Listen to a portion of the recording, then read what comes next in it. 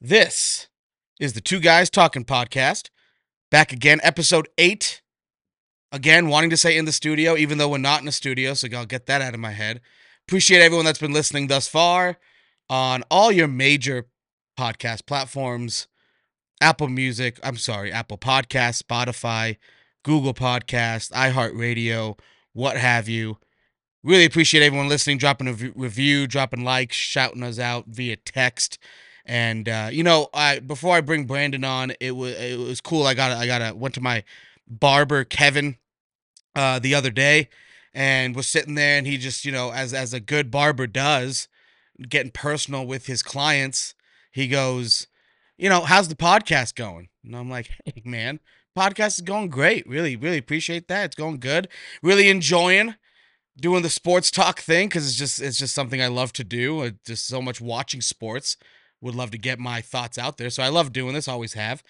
And he's like, yeah, my Kevin. I'll tell you what. He is a big podcast guy, and he ends up saying, yeah, that's awesome, man. I actually fall asleep to podcasts of various kinds every single night. Like every single night, I fall asleep to The Office or Parks and Recreation. He's fallen asleep to podcasts. And he goes, yeah, and sometimes I wake up to your voice. I get a good laugh out of it. And then he goes, actually, all the time, I'm waking up to your voice. So shout out to my barber, Kevin, for, showing some love to the show. Now, hey, Brandon, welcome back. Good to be back in the show again. And, looking forward to another great podcast. How you doing today? Not too bad, man. Today was a day where looking at the slate of sports, we had a lot of local teams in play, college basketball galore, and I was like super excited for the evening. Started kind of looking at what plays I wanted, and it went south fast to where about like 6:45 I was already done with the sports night. And I'll give you a quick example of it. Boston Bruins, Pittsburgh Penguins. I took the no goals in first 10 minutes. If you haven't taken one of those bets, whether it's yes goals, no goals, one of the more electric bets you can take. And I took the under, and they're generally at plus money, but it was only plus 115. The game total was at 6. Boston, kind of generally a little bit slower pace. And when you have two good teams like that, it's always kind of like a toss up, like, you know, are the top lines going to be really running and gunning, or is it going to be kind of like a slugfest? So it took the no goals first 10 minutes, and within 10 minutes, they scored 5 goals. So that's how my night started, and it pretty much kind of carried on through. Luckily, had the Avalanche to kind of bring me back to life, took them live going to OT. But it's better if you're going to be wrong, you might as well be wrong. Like you don't want to, barely lose a bet. If you're going to be wrong, might as well just be dead wrong about it. And boy, was I. I hate to bring up old wounds, but you're 100% right. My example is always Super Bowl 48. I would rather lose by that many points than lose by a game-losing field goal, knowing that I was right there. And sure enough, what did we see from Denver? They knew exactly where the holes were because of how bad that was, and they fixed it. 2 years later, they brought home a ring themselves using the same similar model defensively as that Super Bowl 48 Seahawks team did. So no, 100%. If you're gonna lose a bet, I saw the score in the third period. I didn't realize 5 goals. And you're a guy, as far as I know, Brandon, you're a guy that takes the yes goals in the first 10 minutes. You're a guy that gets real hyped up over that. To hear that you took the no goals and it proceeded to give you 5 goals in return, that is the NHL betting gods slapping you in the face. Yeah, it was something where kind of went out of my comfort zone, kind of liked the spot, and I was wrong. I was wrong. Oh man. Well, hopefully and do you have the Nuggets are playing the Warriors right now? It's in the middle of the third quarter. Do you have the Nuggets?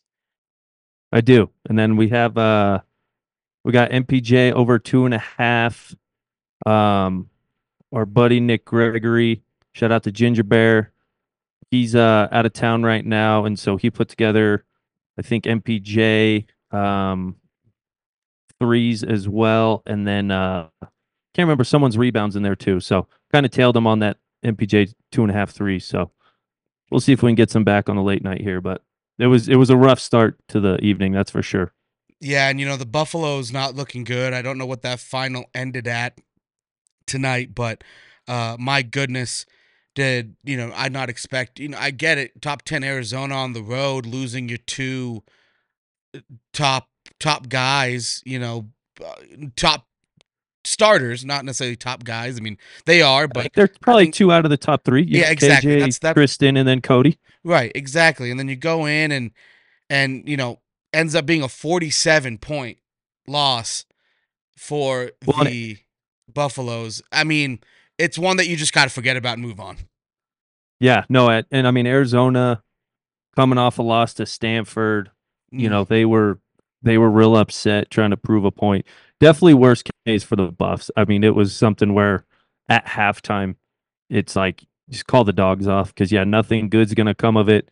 Burn the film type of thing, and yeah, just forget about it. Hopefully, when Arizona comes to Boulder, hopefully we'll have the full squad and we kind of get a little bit, better of a gauge on where we stand. But still feel confident, in regards to the rest of the Pac-12. Like, we handled Washington State and Washington, granted at home, but that was also without TDS and Cody. And again, no one else really in the Pac-12 has looked overly impressive. So still feel good about it. I think obviously Arizona is the team to beat. I expect them to make a huge run in March. Um, but yeah, bad spot for the Buffaloes. I think we'll chalk that one up as a scheduling loss. That's what we'll do. We'll just go ahead and just that's how Tad can swing it. Just scheduling loss. Scheduling loss. That's the first I've heard that one. I like that one. So Yeah. yeah, good luck on the on the Denver Nuggets bets. Yeah, I got it on here. So maybe at the end of this show, we'll have a little update on how this turned out for you. And for the Denver Nuggets, right now, I think they're down 6 to the Warriors. It's been a pretty back and forth game. The Nuggets have led most of the game, but now we're kind of shifting in the other direction here. I took the Warriors tonight purely as a referee play. I'm taking it as a referee play. Steve Kerr shouting out after the Christmas Day loss, 18 for 18. Nikola Jokic, probably for the first time in his career, getting calls going his way, and Steve Kerr did not like that at all and made a point about it. And here we go with the rematch in Golden State or in San Francisco, no less. And that's kind of the way I took. So right now, looking good. We'll see how it ends up going. NBA swing, swing, swing, swing. So staying on the NBA, Brandon, I had no idea, and chalk me up as a dummy. I really had no idea that the Timberwolves have been riding the 1 seed for weeks, maybe even months. Didn't realize it. Are they going even less under the radar than the Denver Nuggets did last year? I mean, this is unbelievable. Now, I don't think the Minnesota Timberwolves are a championship contender. You can put a gun to my head, and I will still not say that they're a championship contender. But I mean, am I just oblivious and just not paying attention? I feel like they've gone under the radar as a number 1 seed, and they've been there for a minute. Yeah, I mean it's been interesting because most of the coverage has gone towards the Thunder, and I think that's a lot, due to SGA and Chet, and they have a really exciting young core. Who's, I think that team, if they can keep that core together in a couple of years, could be something special.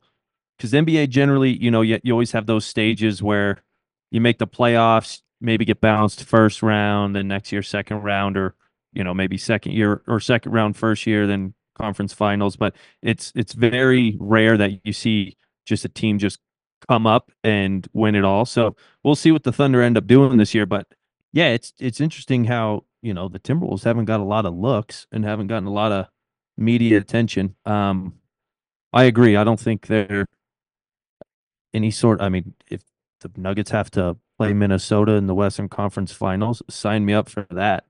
Um, so yeah, it's interesting, but yeah, no, agreed. I think it's one of those things where, you know, with the way the NBA does with, TV spots and everything, it's tough to kind of keep track of teams that aren't on TV all that often, and unless if you're checking scores every night on whatever app you use, it's tough to keep up with them. But yeah, I agree. I couldn't tell you if it's because of Anthony Edwards or if it's Cat that's playing so well. I don't know. All I know is I'm not worried about him. I will say this, Carl Anthony Towns, he I wouldn't say he's the most underrated, but I think he's an underrated player. I think he's better than people think. I think if he just talks to his normal voice 100% of the time, I think that might help his cause a little bit. I don't know. I mean, the dude just not helping himself there. But again, they're not pretty. They're not social media hyphy. Uh, Ant, big fan of Anthony Edwards. Was a fan when he was at Georgia for that season. He completely went off. Ended up going number one overall. Just a really athletic and a high ceiling for him. I think he's still got room to improve. And the athleticism is through the roof. I think he's able to put it all kind of together. Is that going to pan out into something for that franchise? I don't think so.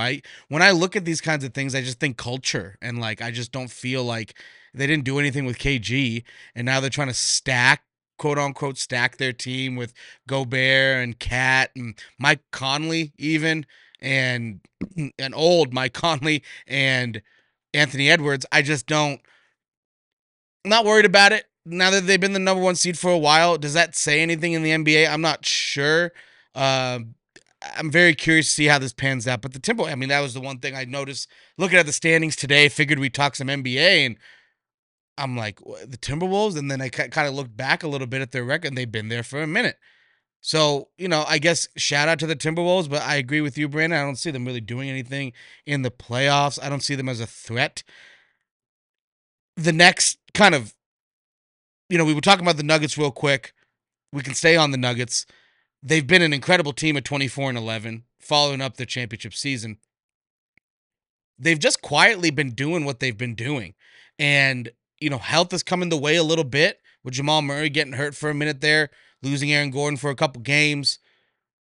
But this team is so built so well, even with the losses that they had in free with Jeff Green, Ish Smith, and some of those guys that they lost. Those were important pieces as they were to it as they ended up winning the championship. But the Nuggets are quietly 24-11, dominating.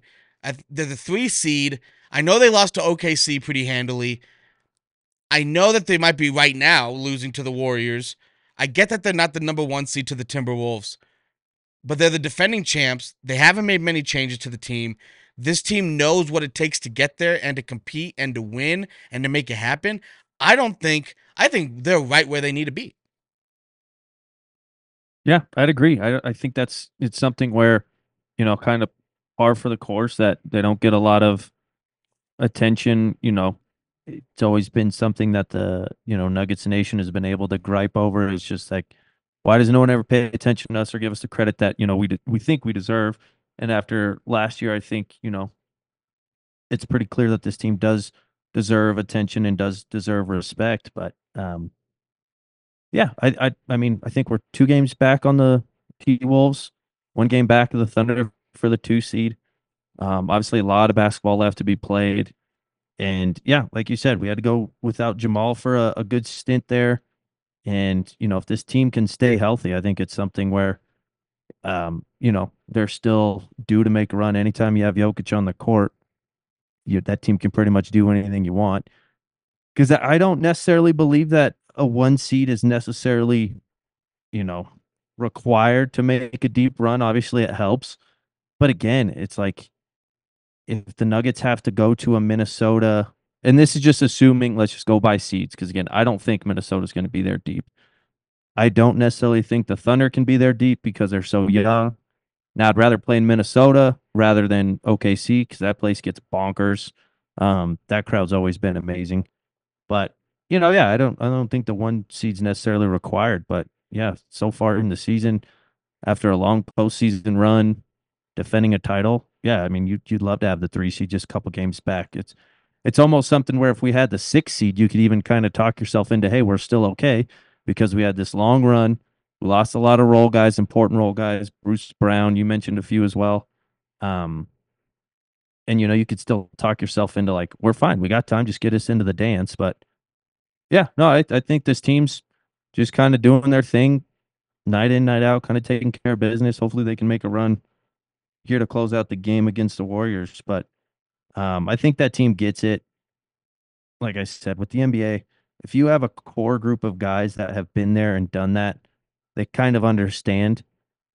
And I don't think flipping the switch, is a term that necessarily works all the time because you've seen multiple examples of that not working with the Clippers and Kawhi and Paul George and maybe even the Lakers sometimes or any team that LeBron's on. Um, that flip the switch thing is tough. And so I don't think that this team has that mentality. Again, I think they just night in, night out go. And there's a lot of young guys getting a lot of good time. Peyton Watson seems like he's kind of taking that next step to hopefully, he can contribute down the stretch. MPJ still seems like, he's could be a number one on another team. So we'll see. But yeah, no, I don't think if you're the Nuggets, you should be worried at all. Right now, the way it stands, the Nuggets are 1 game back of the Timberwolves. OKC is also a game back, but they are one loss ahead in the loss column. So OKC's got 10 losses, Denver's got 11 losses, but they're both 1 game back of Minnesota. So it goes Minnesota, Oklahoma City, Denver, Los Angeles Clippers, Kings, New Orleans in the top 6. And in the play-in tournament, we have the Dallas Mavericks in the 7, Houston in the 8. Little surprise there. Phoenix Suns in the 9, Lakers in the 10, and the Warriors, first team out, as the 11 Wait, seed in the West. I thought the Lakers hung a banner. What? They're in the what seat? I thought they hung a banner. I thought they'd be up somewhere up top. What did Shaq Are they call not it? doing well? They threw a flag. They threw up a flag. They threw up a winning Okay, okay, flag. Is that okay. it looks a little different than the banners. Oh my god! It's so funny how bad the Lakers have been since the play in or this in season tournament.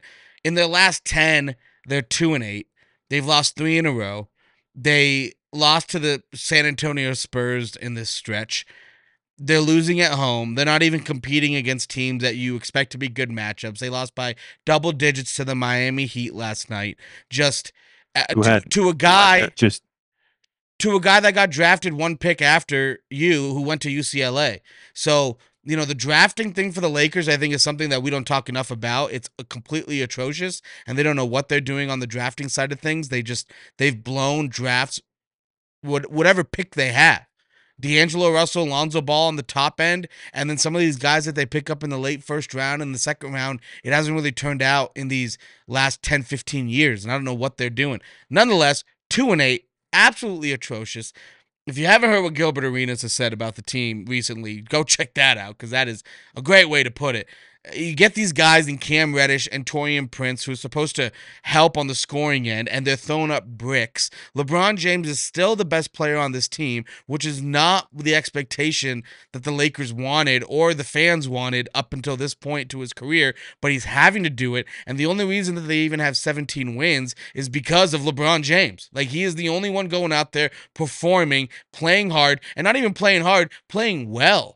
And he's the oldest guy out there. He's the oldest guy in the league, and he's been doing this for however long he's been doing it. It's like when are the guys going to start stepping up a little bit and have a little oomph? And then you also have some tension happening, according to Shams, which Shams knows what he's talking about these days. Shams, not you have Woj bombs and Shams bombs. So Shams saying that the Lakers and Darwin Ham aren't really seeing eye to eye, no kidding, because of his rotational things. And I'm like, I don't care what you're doing with rotation. It's this roster. This roster ain't it. On paper at beginning, yeah, it looked great. These guys are shooters. They can make shots. But for some reason, whenever guys that are shooters come to LA, they end up not being able to shoot well anymore. And it's pretty ugly to see. And then you have, and they're 2-8, the 17 and 18. And the only thing that's keeping them maybe a little bit above water is the fact that the Golden State Warriors are worse than them right now. So that kind of helps things. The Lakers, but the Lakers are the Lakers. They're the biggest brand. No matter how many championships the Golden State Warriors wins, the Lakers will always be that brand in California, let alone the Western Conference. And so they will always have the microscope on them. It's completely ugly. It's atrocious. It's just not good basketball. And then Anthony Davis, I'm tired of people giving him this accolades like he's done anything in his career. He's been hurt and he takes time off when he wants to because he's this big body lanky guy. I mean, there's dudes like that everywhere, bro. And you're actually falling behind all those guys out there getting paid 60 something $1 million a year. So, the Lakers need to make something happen at the trade deadline or something because this season's going downhill and it's going downhill fast. What are your thoughts on the Clippers? Because that's a team that seems like they're kind of finding a little bit of a rhythm with, James Harden.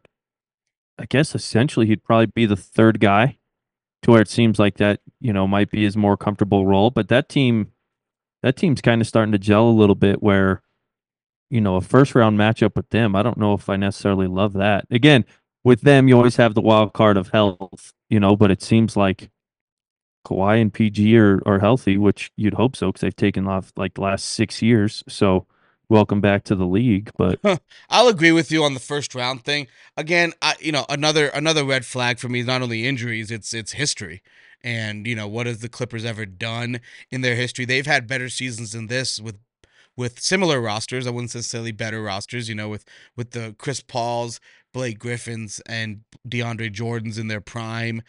That was an exciting team, a good team nonetheless. They were top half of the Western Conference, top eight, top half of the top eight of the Western Conference for many years, but they could never get over that hump because of, as aforementioned, the Golden State Warriors. So now, I mean, you would think they would take that little turn the corner and make it to a Western Conference Finals at the very least, because that's kind of been their goal. I don't think they've even made it to a Western Conference Finals. Now they're doing their thing. They have also never retired a jersey in their franchise history. There's no banners, and now they're building a new stadium, which is supposed to be really dope. But now they're getting out of the Staples Center and building their own thing. And so I think the ownership and the direction of the team has gone in the right way. But they're gonna have to show me before I buy into them. I'm not just gonna be, there's some things I'll jump into, but in terms of that one, I'm not really gonna jump into being the first guy to be like, yeah, this is the Clippers' year. Like they're gonna have to definitely show it to me beforehand. And when I look at the rest of the conference, I mean, I put them up there in the Timberwolves category. Is like, all right, you're good, but I don't think you're really going to go far. I think this Thunder team is a force to be reckoned with. I know this is their first year in this attention realm and in the top of the Western Conference, but they've been pretty decent and making some noise for a while. I think Chet has made a big impact on this team success recently.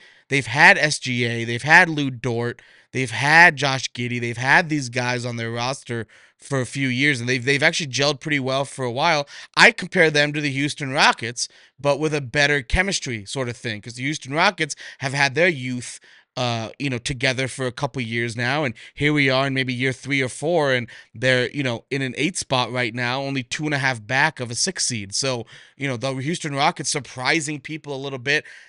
I put the Clippers right there with the Timberwolves of like, you're a fraud to me still. Hate to say it.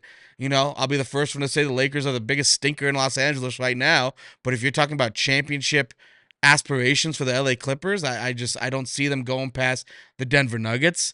I don't see them going past the Thunder. And I don't really see them going past a healthy Phoenix Suns or Dallas Mavericks.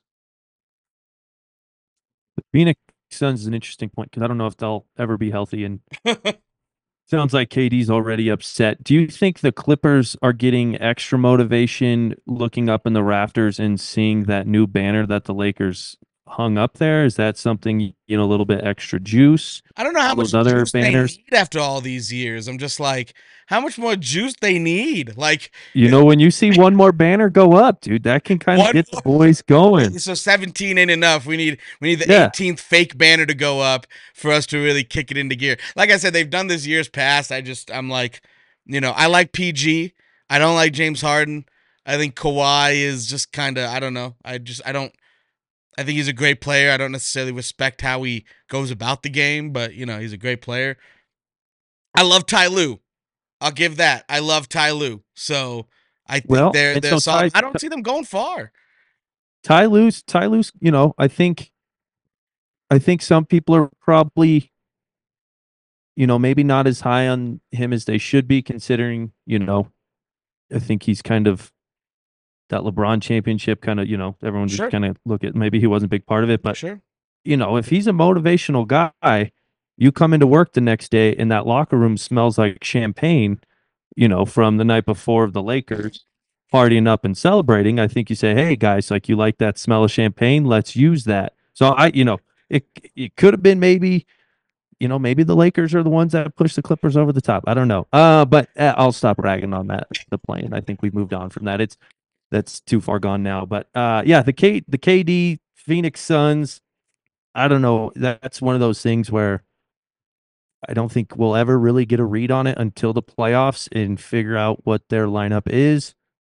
And then you have the discussion of did this lineup play with each other enough, to gel and actually put something together. I don't know, but yeah, it's a weird Western Conference right now with I like you said, the Timberwolves kind of being a shock at the number one, and it just kind of seems like there's a lot of wait and see type of things going on with it. Yeah, you don't have the big brands up top. You got San Antonio running up the bottom. You got Golden State not even in the playoffs right now. You have the Lakers in the 10th seed.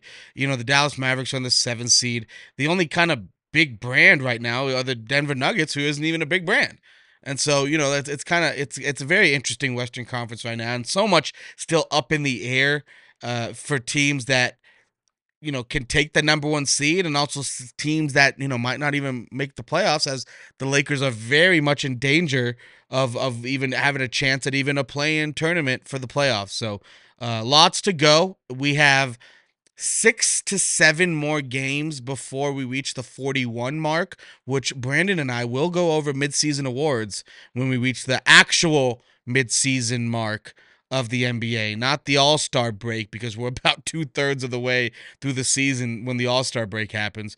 So we're about 35 games in. When we get to 41, more give or take a couple, we'll give you our midseason awards for the NBA, because I think there's some interesting ones to go through in that one.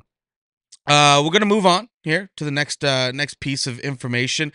One thing, before we dive into the NFL talk, how about Tyreek Hill's house going on fire because a 6-year-old was playing with a lighter inside the house? Is there something more to this than just everyone's okay? Yeah, I think that's the main priority is everyone was safe. At that point, Which, thank goodness, but Tyreek like can, now the yo, 6-year-old's got the absolutely, lighter. and Tyreek can get whatever items were destroyed or whatever. At that point, not really worried about that. Yeah, glad everyone's safe, but yeah, not ideal, right? As a having a small infant running around there with a lighter, not good. Now, did you see? Was there a report that like what he lit on fire with the lighter? I'd be kind of curious. No, in the report it just says that, and they didn't provide the age of the child, so 6-year-old is not accurate at all. So I have no idea how old the kid is. I think I I related just went with 6. that. I was like, yeah, 6-year-old, Well, yeah, shouldn't be around a lighter. what I related it to was because the house is $6.9 million, so I kind of went with the 6 that I saw and kind of ran with it. So yeah, I think we run with the 6-year-old. Let's run with it. so the You heard it here first. the amount of damage caused was not provided, and said, and I think it's the fire marshal Robert Taylor, and this is according to the 4-letter network. The fire marshal Robert Taylor said that the investigation is now closed. So All right. so I guess we won't probably find out more. We could just speculate wildly and go nuts with what we Well, we think. already kind of have saying a 6-year-old started the Well, fire, so I think you should double down on it. they said that it was started by a child playing with a cigarette lighter in a bedroom. So Interesting. I'm Okay. thinking a lamp or like a drape is kind of what I'm gonna may have guess. started. I'm gonna guess a pillow cover. Something, I'm trying to think of a $6.9 million home, and I feel like very expensive, highly flammable drapes would be in a $6.9 million home. Yeah. No, Now, I don't I'm think sure that. there are pillow covers as well. I would imagine those folks are using pillow covers. Yeah, I did see a clip. I think it was of the helicopter kind of over the house. Um, Tyreek did not seem happy with his new wife.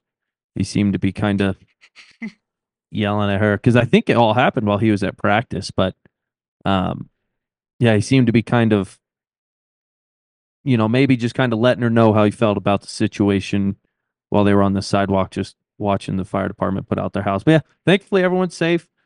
Again, at that point, he's got enough money to buy whatever they need or fix whatever they need. So, Can you have it? Does insurance cover that?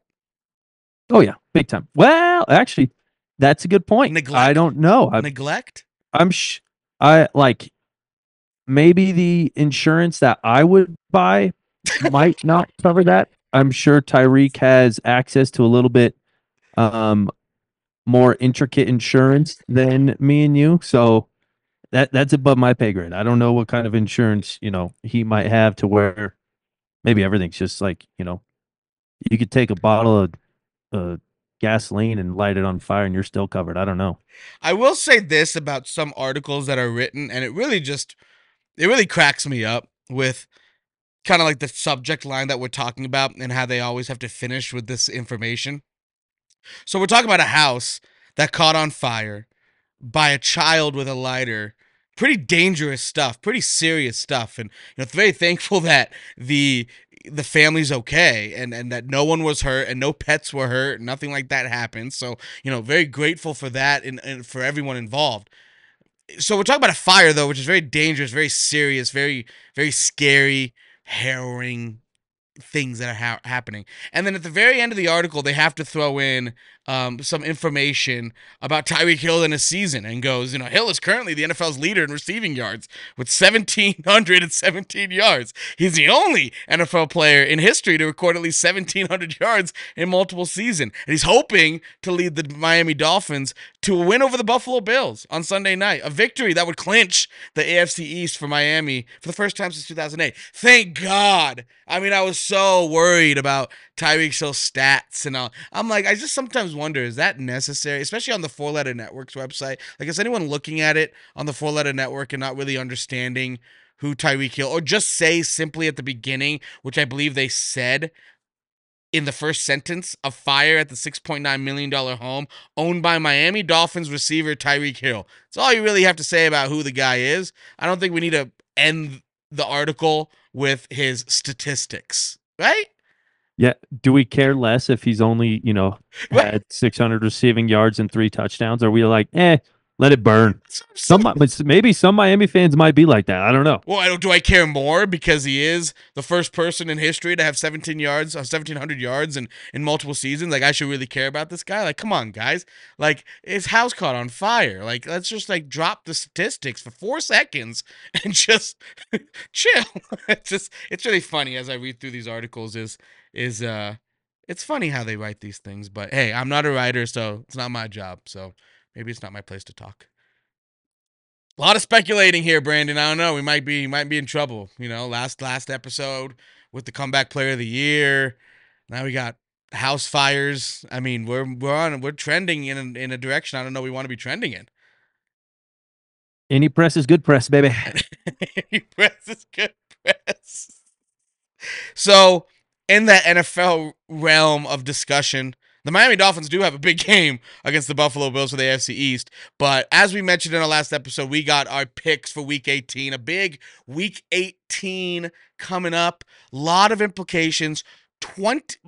This is crazy. 20 teams technically have a shot to make the playoffs still in the NFL. 20 out of the 32. That means there are potentially 20 teams that could win the Super Bowl this year based off of what can happen in Week 18. So you got 20 teams. This is the first time, or this is the most amount of teams going into the last week that has had an opportunity to make the playoffs in 41 seasons. So it's been a while since we've had this much chaos in the last week of the regular season in the NFL. Nonetheless, we're coming in here with our picks. Brandon's got 3. I've got 3. We are 7-3-1 thus far in our first 11 picks on the Two Guys Talking podcast. And we're going to try and keep this rolling with our NFL picks for Week 18 and a bonus Monday night college football national championship pick from each of us coming as well. So if you haven't tailed already, go ahead and tail. This is not gambling advice, but if you want to follow along, we like to think that we know what we're talking about. So hopefully we can win you some coin. NFL Week 18, Brandon, what is your first pick for the weekend? So first one I have is the Titans Jaguars under 41.5. The Titans have looked horrific, and I don't think they'll be able to score. The Jags still haven't really like found that stride that they had earlier in the season. I think it's going to be one of those just gross games to where Vrabel's going to do anything he can to keep Trevor Lawrence, under wraps. And again, I don't think the Titans can score. I know the Jags defense isn't necessarily anything to write home about, but I think that's one of those divisional end of season games, like where you're looking at a 13-7 type of final. I mean, if it's 13-7, we got extra room with the 41.5, but that just seems like one of those games that there's going to be no offense and just one of those ugly games to even try to watch. Yeah, I don't see that game being much fun at all, unless you have the under, and that's probably how it's gonna turn out. I wonder how weather's gonna be too. I mean, there could be a lot of wind and rain, and in this time of year in those areas. Is the game in Jacksonville? It's in Tennessee. It's in Tennessee, so yeah, I like that pick. For my first pick of the weekend, we're going to go to Saturday night. We're going to start there with the Houston Texans covering 1 point, -1, against the Indianapolis Colts on the road and clinching a playoff spot while doing so. I think the Houston Texans getting CJ Stroud back, the way they played the last couple weeks, even though they lost to the Cleveland Browns, they are catching a stride. They are a team to watch here in the future. I think I'm going by quarterback here. I'm going by coach here. I know some might say Shane Steichen has a better year than D'Amico Ryans. I don't know if I necessarily agree with that. We talked about this in our last episode, so about our NFL awards, and we got into Coach of the Year, and I think D'Amico Ryans is far better than Shane Steichen, even just in their first year's coaching, but what this team has done, I think they are actually a fluid. They look like a veteran team out there with a lot of young guys on the field. I think the Texans cover -1 and get that playoff spot in Indianapolis. Yeah, I don't hate it. I think we both talked about how we were kind of leaning Texans in that game last episode anyway. So yeah, I like that. Second pick for Brandon. Second pick, we got the Bears Packers over. So, What's the number? kind of touched. That's a great question, buddy. What did I have it at? Just over. I'm feeling 45. an over. I just want it doesn't matter what number they throw at you, take the over. That's how bad the Packers defense is. No, so it's at 45 right now. And we kind of hinted on it where the Packers are in a similar position to what they were last year, to where divisional teams coming into Lambeau with an opportunity to just kind of play spoiler. The Packers defense has not looked good at all. The Bears kind of seem like, Justin Fields is, he seems to go on these runs where he looks like he might be the guy. And then, it's one of those things where he hasn't been consistent enough to where I think you can truly feel good about it. But seems like the Bears are kind of clicking on offense. A lot of it's just I don't think the Packers defense is good at all. So they're going to have to continue to push the ball and continue to score to do that. And so 45 seems like it's a pretty good number. I mean, if you just look at what the Packers defense did against the Vikings on New Year's Eve, they can't stop a nosebleed, man. I think it's going to be something where they're going to have to try to score at least 24 to win this game. So that'll put us there. I think that game's going to be surprisingly a lot of fun. I think that one's going to be a fun game. Unlike the Tennessee Jacksonville game, I think the Bears Packers game is going to be a lot of fun. Two couple mediocre teams. The Packers are fighting for a playoff spot. Big rivalry, big division rivalry game. I think Justin Fields, like you said, catching a stride. Jordan Love, we'll see what we get. Defenses, I think on both sides are definitely the Packers are way worse than the Bears defense, but young, inexperienced defenses. I think they're going to be throwing the ball around. I think it's going to be a fun game. Yeah, the Jordan Love thing is the only part that kind of concerns me because again, he's a guy that week in, week out, you don't really get the same thing. So hopefully we get his best game. It's one that matters, so it's going to be important for his career and his longevity that he has a good game. I guess regardless of the result, we talked about this before. The Packers had the same situation last season in Lambeau, lost to the Lions. So interested to see how it works out with the Bears this season. Speaking of the Lions, that's my next pick. I'm taking the Lions -3. That is a hammer job by me. That is definitely one that I'm really looking forward to, and I'm going to get analytical with you, Brandon. I'm going to get statistical with you. All right. Dan Let's Campbell. get weird.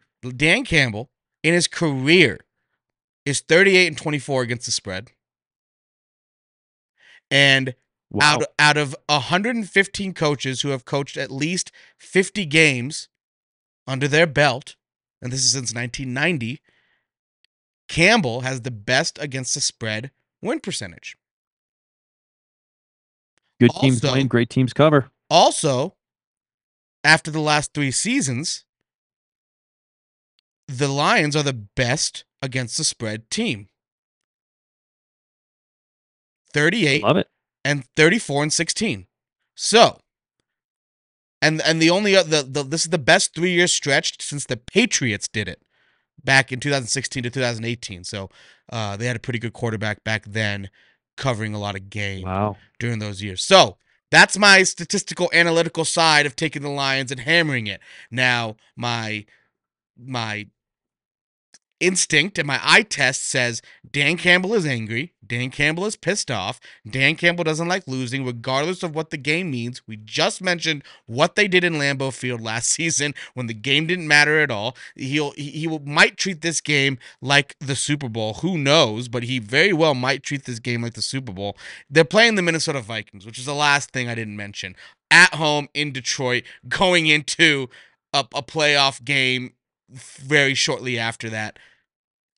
The Lions, I don't see how they don't cover. This game is a hungry, I'm pissed off, we're going to play with aggression and we're going to hunt. And I see the Lions covering 3 points at home in an anger game. And with those analytics, take it how you wish. Yeah, I think even just mentioning the Vikings, I think you could skip all the analytics and say, "Yep, love it." Yeah, I mean, Vikings made Jordan Love look like Tom Brady out there. So, yeah, not, Vikings on the road. They're not a team that, even if they're wanting to play spoiler for any reason, that they even could. So at this point in their season, I think they gotta finish. They're trying to finish up the season. They're making dinner plans and vacation plans, and they're out the house. So that's my second pick of the week. Lions -3 against the Vikings. Brandon, your final pick of the NFL weekend. I'm going Bills -2.5 Ooh. against the Dolphins in Miami.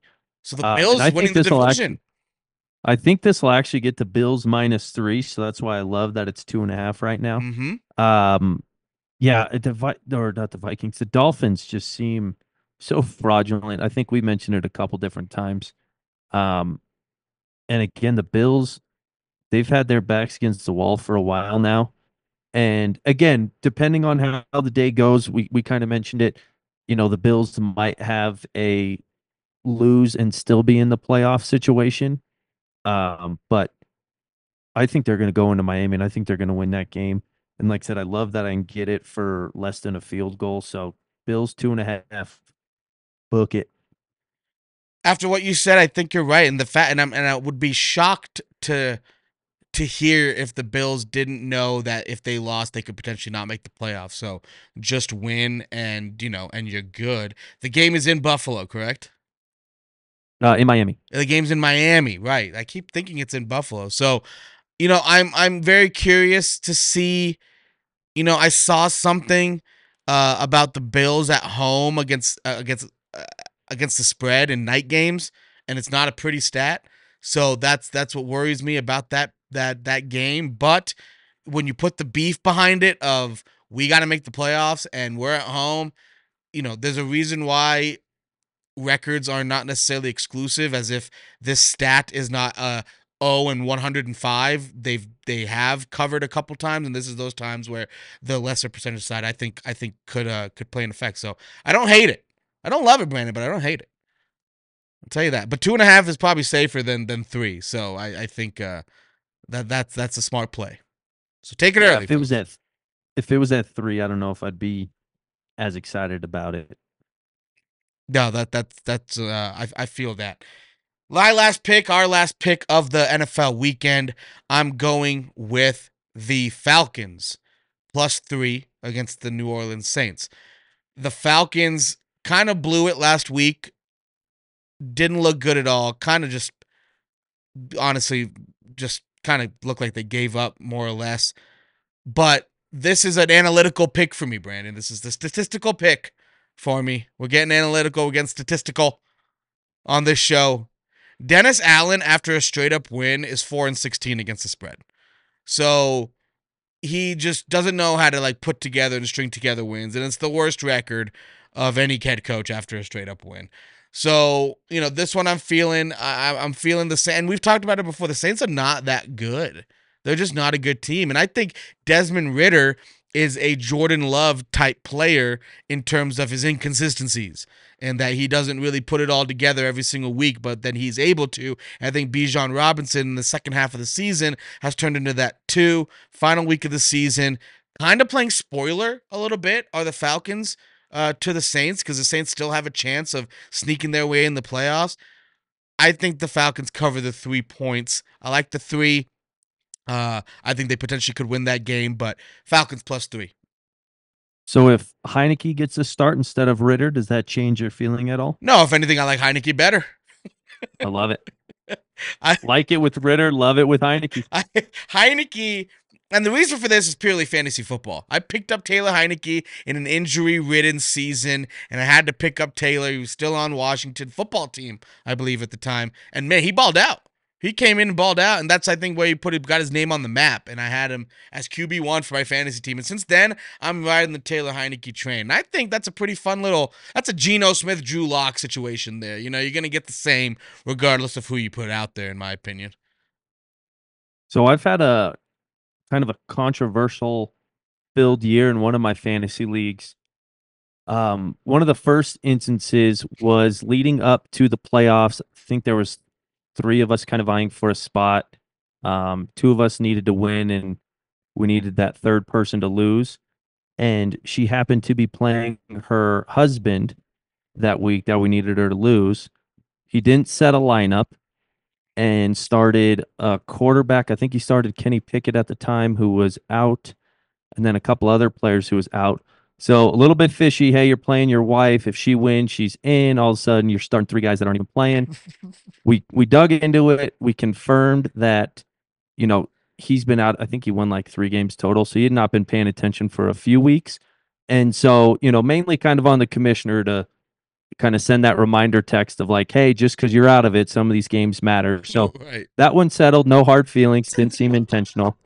And so with this same league now, first time commissioner, I should make that clear too. So, I think the guy's kind of figuring out, but he the last this is the last week of the championship. So not only are we playing in week 18, which, generally fantasy leagues kind of stay away from because you get a lot of teams that might be resting guys, this and that.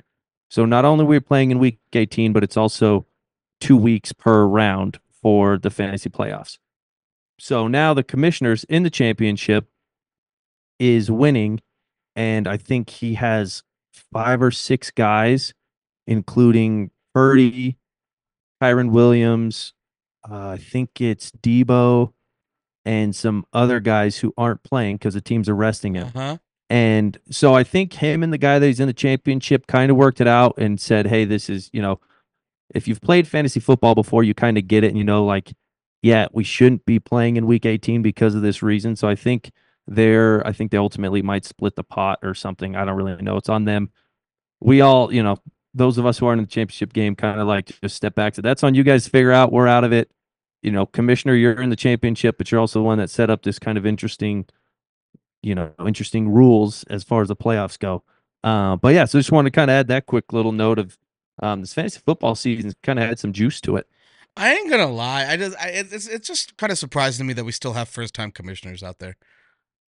Like, are I we? agree. You know what I mean? Like, it's just have we? I thought we've gotten past that at this point. Yeah, and I agree. It was a league that we kind of put together last minute. Sure. A lot of us have been in leagues together before, and for various reasons, kind of some people in, some people out year to year, and so we finally got a group together that's like, all right, let's kind of ride this out like you do. But yeah, I agree because it's like the majority of my other leagues, it's like I've been in them for you know 5 years at the minimum. I still got some leagues going with some high school buddies to where it's the same commissioner and you kind of vote on some different tweaks here and there in the off season. But yeah, it's been kind of interesting to watch because he had to send out a text of how upset he was about it. And it's like, well, buddy, unfortunately, you were the one who created this. And believe it or not, yeah, no one just instantly scrolled down to the playoff rules to figure out when the championship weekend is happening. So, little kind of an interesting little tidbit for you. Yeah, that is you don't hear those every day, so that's I don't know if I like it. I don't know if I like it. That's where I'm glad I'm not involved in it Yeah, because no it's kidding. one of those things where just we'll just let you two figure it out and away you go. Well, we wish everyone luck if you're tailing us for the weekend picks. Should be an exciting weekend nonetheless. So 6 games to choose from. We have the Titans Jags under 41. We have the Bears Packers over 45.5. We have the Bills minus 2.5. We have the Texans -1. We have the Detroit Lions -3, and we have the Falcons +3 against the Saints. So exciting weekend. Quick Hopefully we'll do all right there. quick adjustment on that. I'm showing the Packers Bears at 45, and I'd like the 45. I think that hook could come into play Okay, so 45, excuse me on that. And then 41.5, or is it 41 for the Titans and Jags? on the Titans Jags. That one's 41 and a half. So that one Okay. does have the hook. So Titans Jags 41.5. I mixed them up. Titans Jags 41.5 and Bears Packers over 45. So possible push there. Gotta love it. Next one, we're gonna go to our final picks of the entire weekend. We'll go to our most exciting game of the week, most anticipated game of the week, the national championship. Last year we had a stinker with Georgia just smashing TCU from the get-go, winning their back-to-back championship, and now we don't have Georgia, we don't have Alabama, we don't have Texas, we don't have a lot of bigger schools in there, but we do have the big dogs in Michigan, and then we do have the big-ish dogs in Washington, trying to play upset here as the underdog going into this game. So we both have a pick for this game. I'll go first. I'm going to go with Old Trusty, and I don't feel good about it. I don't this time around. I don't feel good about Old Trusty, but I'm going with the under 56 on the total. My train of thought has been, Brandon knows this very well. He's followed me, for a while now with this trend, and in winner go home situations, do or die game sevens, I like the unders, and they don't always hit, but percentage wise, they do hit pretty darn well. I don't like this one because if the offenses go on and do their thing and Blake Corum's running all over, JJ's hitting his targets, and Michael Penix is just a laser, I'm concerned that won't look good. But typically, what you see in these do or die games and these winner go home games is tightness, butterflies, just kind of feeling the moment. And with both of these teams in their first national championships, in a handful of years, definitely for every one of these players out there, I think there's going to be some butterflies. I think there's going to be some tightness out there when the game starts, and it might take a little bit but for the flow to get in. Now that still could hurt if they start throwing a bunch of touchdowns towards the end and ended up catching up to 56. But I'm going to stick with Old Trusty. I'm going to stick with my philosophy, and I'm going to ride the under 56 for the college national championship. I don't hate it. I think if Michigan wants to win that game, they can't get into a shootout. So I think that defense is going to be, a big part of the game plan and making sure that they can, contain Penix. I think it's one of those things where you're never truly going to shut that guy down. But it's going to be more about containing him. So yeah, I think if Michigan wants to win that game, I think the under's the play. Um, I think JJ can make the plays that he needs to. I think he's proven that over and over again, whether it's against Ohio State, whether it's against Bama. And one thing, I don't know if the clip's getting a lot of love.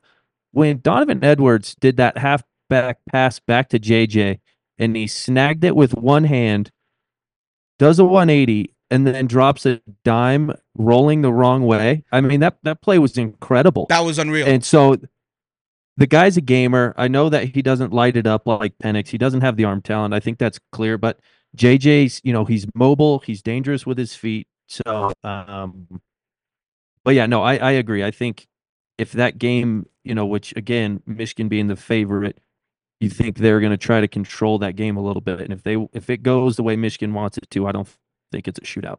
Quick sidebar: Nikola Jokic just hit a almost half-court buzzer beater to beat the Warriors by 3 points with 3.6 seconds left in the game. So Nikola Jokic doing what Nikola Jokic does as the best player in the NBA. So just a quick sidebar there, Nuggets. And Golden State covered the 4 points, so we got a win-win there. As we're on that, we'll go back to the national championship. Brandon, how did the play look? You win, you lose?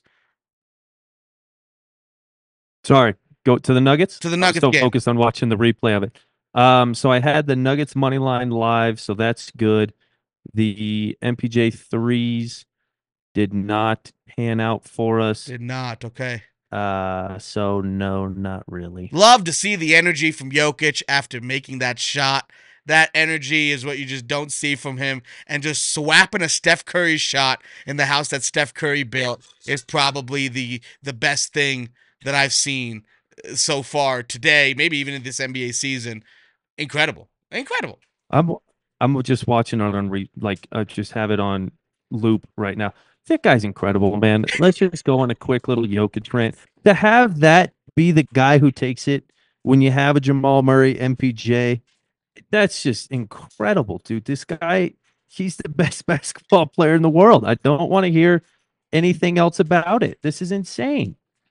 It's unbelievable. I mean, what this guy does on a day in, day out basis, Nikola Jokic, is incredible. And they were down 16 points, I believe, in the fourth quarter. In the fourth quarter, they were down 16 points, and Nikola Jokic just drains the buzzer beater and just, I mean, unbelievable. I mean, the replays on it are incredible. The replays are just unbelievable. But I mean, he is the greatest player in the world. He's the greatest player in the world. I don't care what people have to say. He's absolutely incredible. Nikola Jokic is just, I could watch him all day, and I love everything about him. I mean, we could talk about him all day.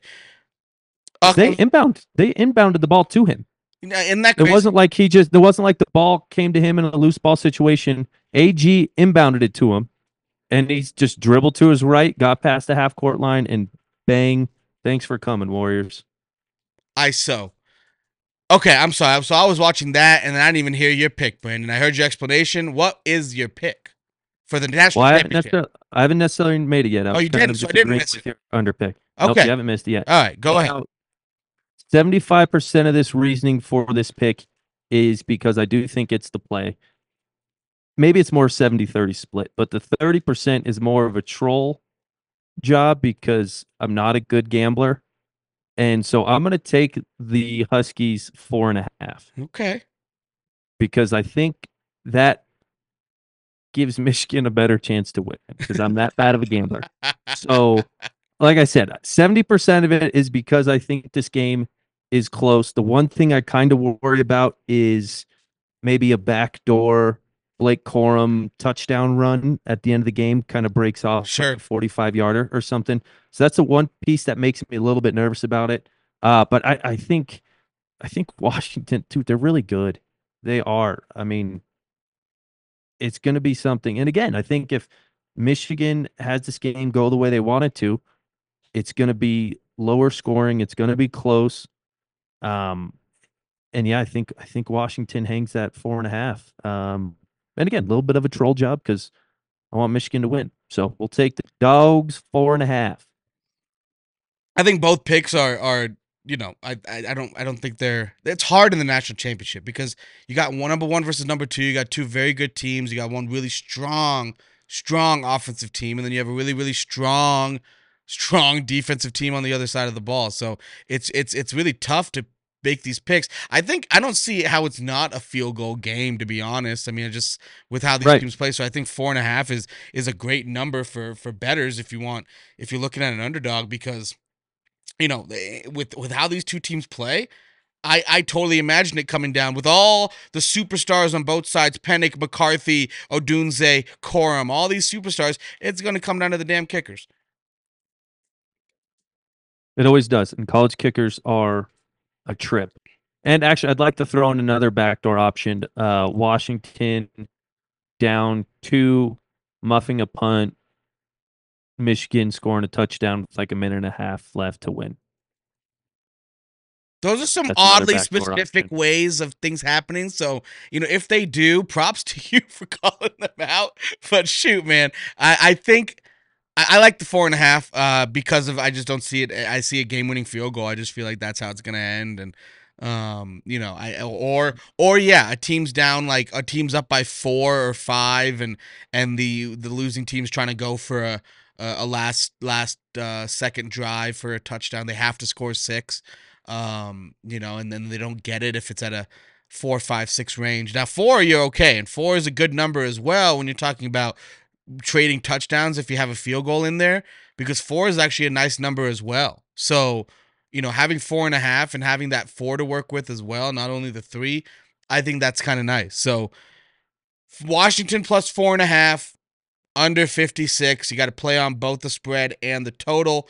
Personally, I'm dabbling in the Washington money line because it's plus money. It's a good value there. I don't see any reason why they don't have as much of a chance to win the game as Michigan does. So why not take the value and take the plus money for the Washington? So I'll dabble a little bit on that as well, and that's kind of how I see that. So again, exciting game. Can't wait for it.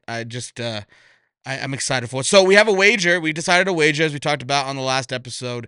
The wager between me and Brandon, as I am a longtime Husky follower fan, and Brandon's a Michigan follower supporter. And so we have a little a friendly wager as we've gotten the privilege to have both our teams go up against each other, which this has happened before in sports history to Brandon and I, as we talked about last episode. But Brandon, you were the one that came up with the wager. I love it 100%. What you got? So, and we'll ride with our teams, obviously, and this is going to be just straight up, no spread.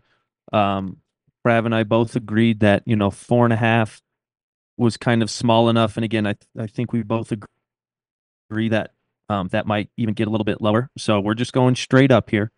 I did offer the 4.5 to Praveen, like a gentleman. He turned it down.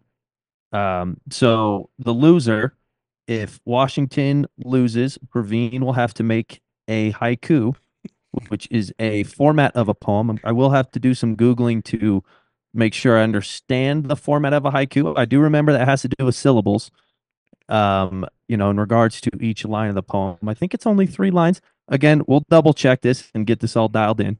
So if Washington loses, Ravine will have to write a haiku about Michigan. And if Michigan loses, I will have to write a haiku about Washington. The kicker is it doesn't necessarily have to be completely complimentary. I think we're both, good sportsmanship to where we'll probably lean that route, but it doesn't have to be that route. So if, depending on how the game goes, if we want to dig, either school in the haiku, we can, but ultimately a haiku is on the line. So after the national championship, our next podcast that we release, one of us will be performing a haiku. And it will be posted on social media as well. So for the world to see. So a haiku poem. I remember writing one in school back in the day.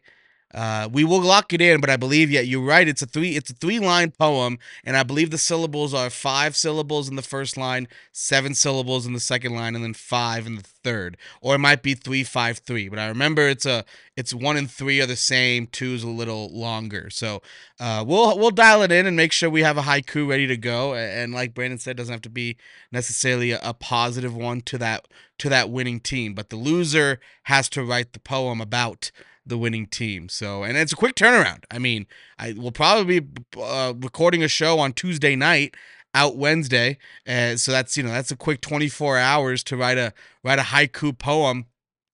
I'm excited. It's creative, Brandon. I'm excited too. I'm excited too. I think the challenge is going to be both teams as far as the mascot and the state. Like both of them already have a lot of syllables, so I think it's going to be something where we're going to have to get creative. Because That's like so true. Washington, that's already three right there. So that your first line, that's already more than half your sentence. Or it So could be the whole let's get line. a load of creative. If it's a 3-5-3, it could be a whole line. That's true. So it'll And be let's get Michigan. creative, but Michigan three as well. So yeah, Woof. Wolverines, that's three. So Huskies is 2. Yeah, we're gonna have to get creative here. it'll be fun. All right. Well, looking forward to an exciting weekend. As always, this is a fun time of sports. Now we are losing college football with it being the last game of the year. Gonna miss that. Means baseball is right around the corner. But the one thing I want to mention about the college football thing is was it Blaine Gabbert that was like 26 years old and got drafted? Was that him? No, it was a guy from Oklahoma State. Oh, Brandon Brandon Weeden. Weeden. Brandon Weeden. Brandon Brandon Weeden. Weeden. All right. So that was like an anomaly back in the day. And I saw something and ironically enough, it's from Oklahoma State. But Oklahoma State's quarterback, Bowman, I believe his last name is, got granted his 7th year of eligibility in college. He's gonna be 24 years old next season. I already forgot the Georgia quarterback's name that was there, Stetson Bennett, who was there for God knows how long, and that's the funny thing about last year's championship is he's 25 years old, beating up on a bunch of 18, 19-year-olds. So it's like, how does that work? But now you're going to run into this a lot, especially with the 2020 COVID year. You see it in college basketball. A lot of guys returning, using that last year of eligibility to get their chance to win. But, 7th year of eligibility, a little too much. Yeah, it's crazy and it's hard to keep up. I know the COVID years, they add a little bit to it, but at this point, it's hard to keep up with who's necessarily eligible still and not because you have your red shirt, and I guess at this point now the transfer portal, doesn't necessarily punish any eligibility. But yeah, depending on how many games you play, that can affect your eligibility. So it's crazy. But yeah, 7 years, man. Like, dude, and I mean, if you're him, why not take it, right? Why not get one more year of playing college football? Because that's a guy that's not necessarily going to go pro, and that maybe he finds some Canadian football or XFL or whatever. At this point, there's a lot of different options, but um, yeah, why not take advantage of it? Play one more year of ball, but yeah, 7 years, dude. That's crazy long. I mean, at that point, is he even in school anymore? Like, what is he just? Is he just working and then going to practice? That's what I I don't feel like. know. That And whole it's college too. culture, student athlete thing is just kind of going out the window more and more. There's no more student athlete anymore. It's just And athlete. that's what I was gonna say too. Because how does that? I think that might be a little bit of a challenge year in and year out. Of okay, now you have a 24-year-old, you know, in a locker room with some 19 and 20-year-olds. And if you've been through those ages, you can kind of understand a little bit of like, 24, 20-year-olds start to annoy you a little bit. And, is that something where he's looked at as a leader? Obviously, being the quarterback position helps. Does he win over the locker room of, hey, I've been here, done that, follow me? Or is it looked at as like, dude, you're 24, like you're still here. I don't want to hear it. I don't know. But yeah, I was going to mention that same thing. It's like, I don't know what that culture or that locker room is like when you have these players that've been around for so long. And again, it's a guy that's played for multiple teams. He was at Michigan for a little bit of a stint. And so it's just something that, I think is a little bit of a challenge to where I'm sure there's some small advantages to it, but in a college locker room, I don't know if that's necessarily a complete advantage. But yeah, I don't know. Too much. I don't want to say, you ever have to draw the line on it. 'Cause again, if the guy's eligible to play and can play, more power to you. But it's strange, that's for sure. Yeah, to say the least, it's odd. and I just don't know how to feel about the whole thing. So and you're seeing it more and more. You're just seeing it more and more, and again, maybe and I'll play devil's advocate here, and it's love of the game. A lot of these guys aren't going pro, and maybe they just want to take advantage of that last chance, and maybe they will get a shot. Now that you have the NIL situation happening, now that you have a 12-team college football playoff happening next season, Oklahoma State could very well be a team to make it if they have a good season. They could very well sneak in and make it out of those top 12 teams. I mean, that we've seen them have good years before, and so I don't see why not. To in that aspect and that looking at it, these guys love the game. They want to play. They love the guys. The one thing that guys will say when they leave the game is, "I just miss the guys," and so that could be part of it too. That the age difference is something to take in into consideration. And then I wonder how many other teammates does he have that are in similar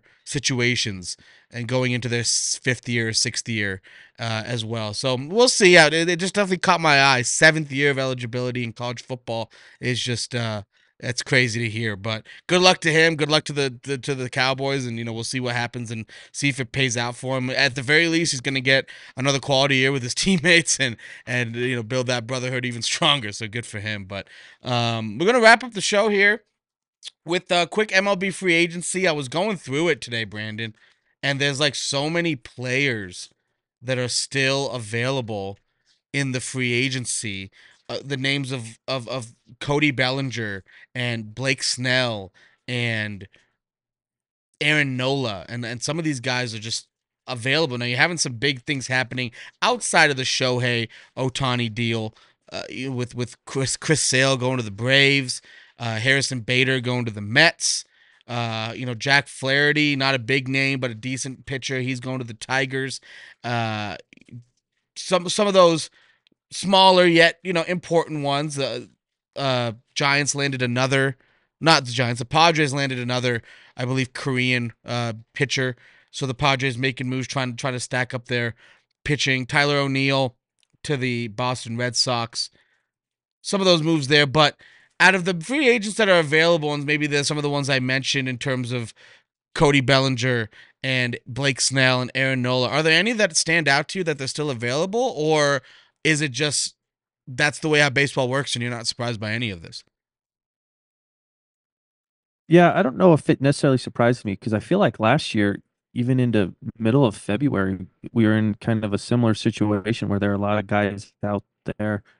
And it's interesting too. If it was like a hard cap league, it maybe make a little bit more sense. But that's always kind of the confusing part about baseball is why it takes these free agents so long to sign is because these teams can just go spend whatever money they want. Now, that's not necessarily every team just because, budgets and markets are different. But no, I don't know if it necessarily surprises me. Um, Maybe the Dodgers are, just trying to figure out how they can just sign everybody. So maybe that's why it's taking so long. All these guys are just waiting for the Dodgers to give them a call. But yeah, I don't know. I don't think it's something that um, is necessarily out of the ordinary. I think as years come and go, I think we're going to see this more and more. Um, it is interesting though because I don't know if waiting really helps the players. So that's something where, and who knows how many offers or how many talks these guys have been having. Um, but if I was a player, I think getting signed earlier would be better than later, just because you have a little bit of leverage at that point. If it's February rolls around, I mean, I think the team has more of the leverage at that point. So we'll see. I'm kind of just more interested on seeing where these guys will go. That's always 'Cause, I the mean, fun again, part. you mentioned because you mentioned there's some pretty big names to where they can make a real difference within a franchise. So, um, and to the point of it's surprising that they're out there. That's something that I could see. But yeah, I'm just kind of more interested on when and where these guys will end up falling.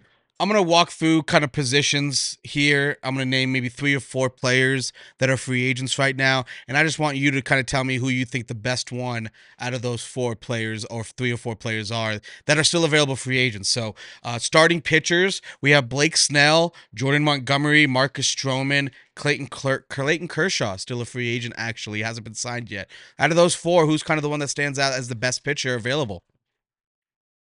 I think I'd rather have Blake Snell. I think that guy's. I think he's still got some left in the tank. I know the last couple years haven't been maybe what they expected after he left Tampa Bay, but I think that guy still got it. And just a quick, I didn't know Kershaw was a free agent. This is updated this morning, January 4th, and he is on this list as a free agent. So Rockies, just saying. Yeah, yeah, because he does so well at Coors Field. Can't be any worse than his playoffs. So, sorry, Clayton. Patchers. Gary Sanchez, Jacob Stallings, Yasmani Grandal, Austin Nola. I think Grandal He's a is the stud. most intriguing. Yeah, Gary. I don't think Gary Sanchez is any good.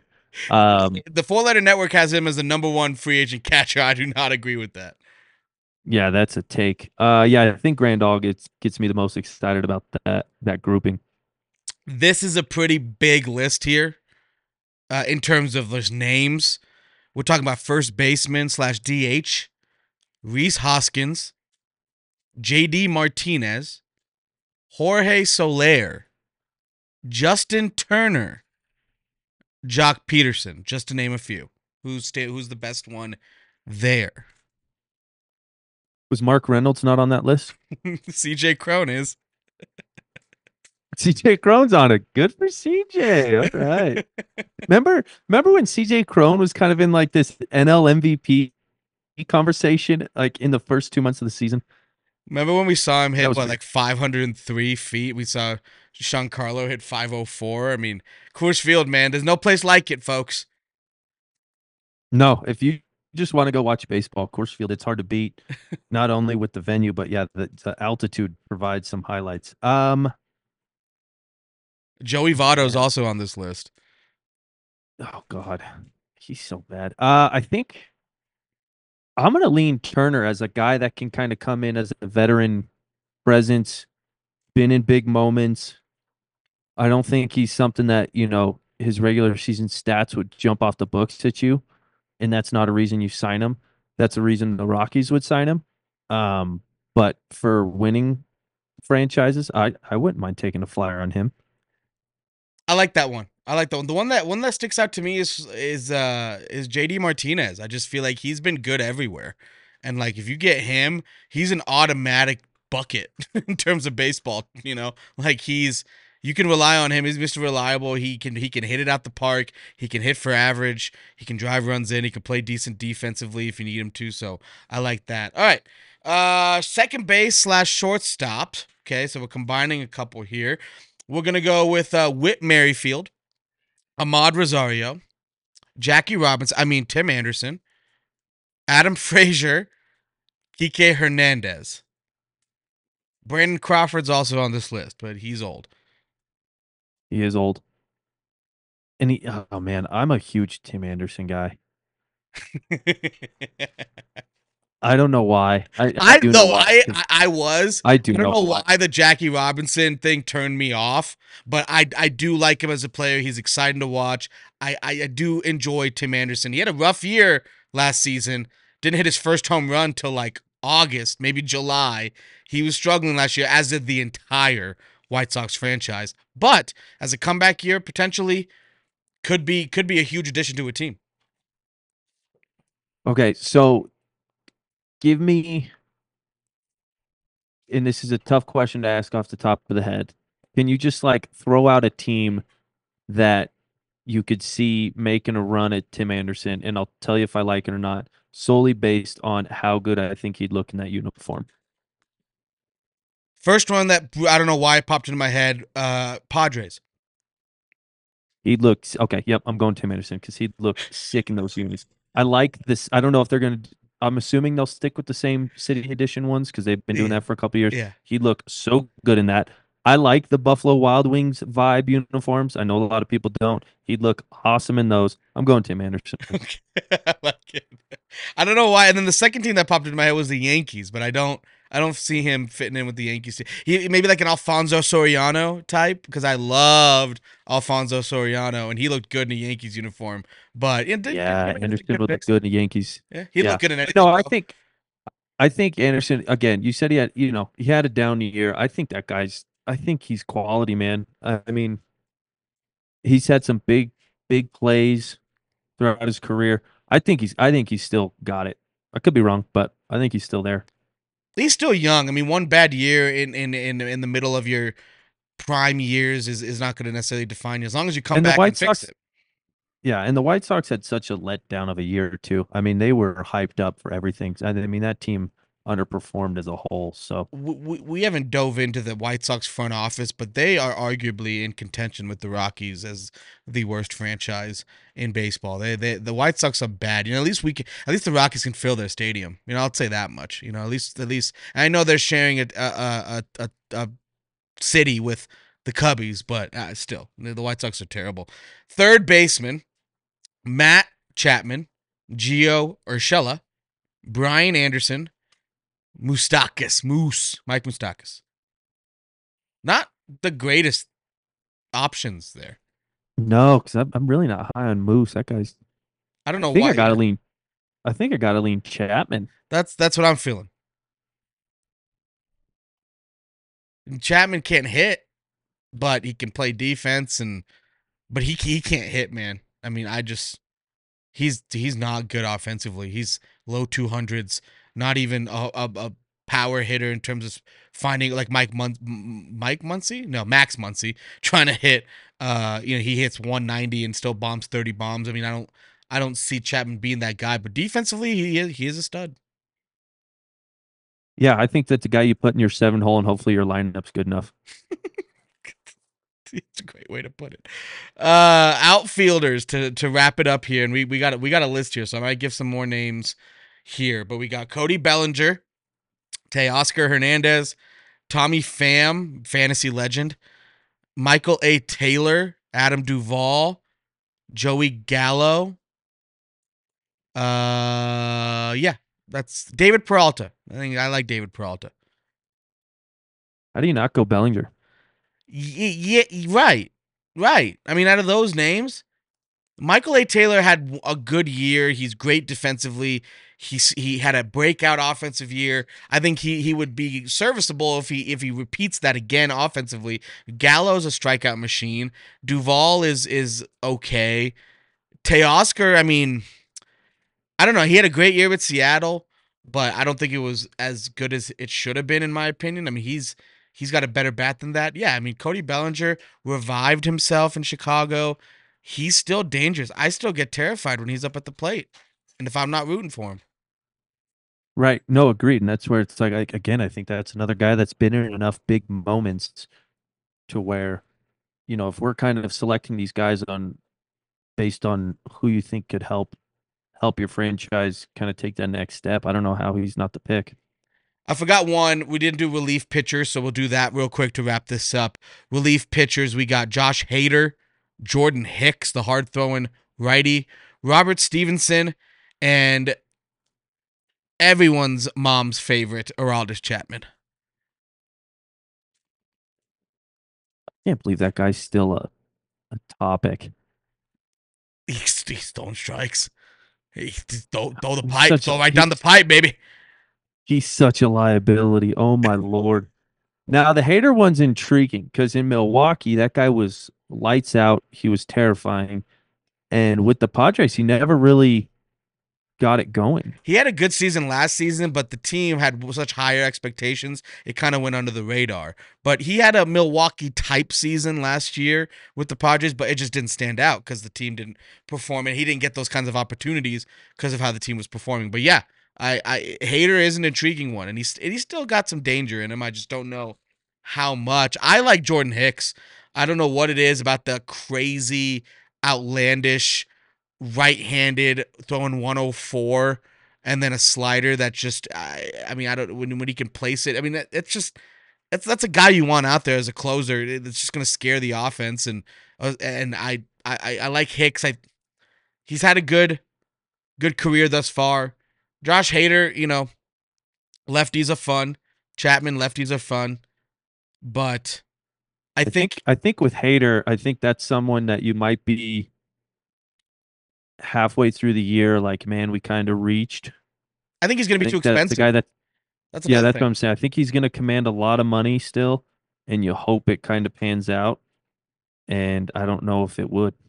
Because I don't see, Jordan Hicks costing that much. I think Chapman and Hayter are going to cost a lot of money, and that might be what holds him up. But a Jordan Hicks might be able to find a deal, a little value deal there. So baseball season's right around the corner. Next month we're gonna have games. End of February we got games happening. And you got spring training, and then boom, you got opening day. Excited for that. My fiance's never been to opening day, and then that will be, an opening day that we get to go to as a gift on Christmas, and get to take her to her first opening day.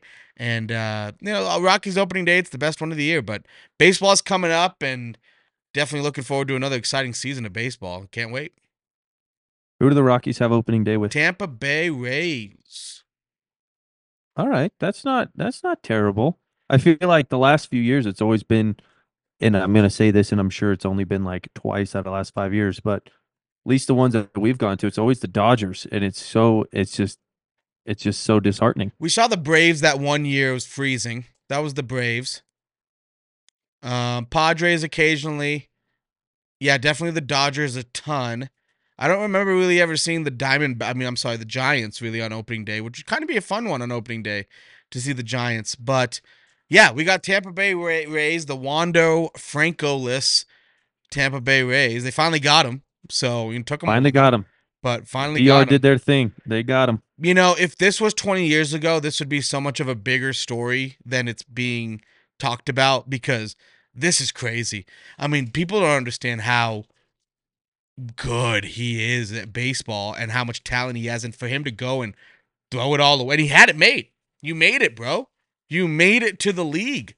And then to throw it all away for the crap he's doing. I mean, just what a fall for Wander Franco. And dude, he's like 21 years old. He's 20 years old, like he's a kid.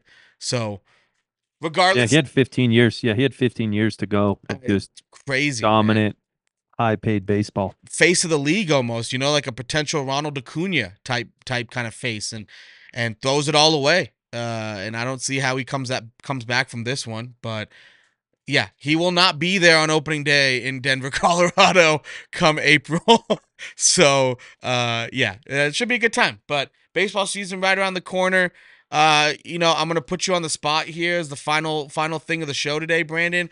Bold pick of the season. Who's winning the World Series that shouldn't?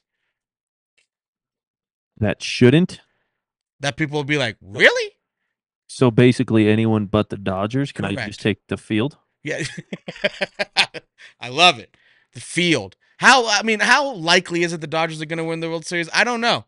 And I'd love to see an 81 team beat them in a divisional series, just because they can, because it is hard for anyone to hit a baseball, and that's why they're the pros. So, yeah, I like the field. I'll take the field as I'll well. take I'll take as man. See, does the Braves even feel like that's a team that shouldn't? Because Isn't again, the that Dodgers are such crazy? heavy favorites. So again, the field feels decent. I'm going to go with the I've Chicago Cubs. I've fallen short on these guys a few times, so I'm gonna ride with them again. I'm gonna go the Blue Jays. All right. So the Chicago The Cubs six is bringing one home. Chicago Cubs versus the Toronto Blue Jays in the 2024 World Series. You can book it. You might as well book it. It's guaranteed money. I'll tell you that much. So, and you'll be winning a lot if that happens. I'll tell you what. You would win a lot. All righty. Well, good luck this weekend, Brandon, on your picks. Good luck on Monday. We'll be watching it Go Blue. together. It'll be a big game, and looking forward to that. But always a pleasure, and we'll catch you on the next one. Shout out Chris Bryant. It's his birthday.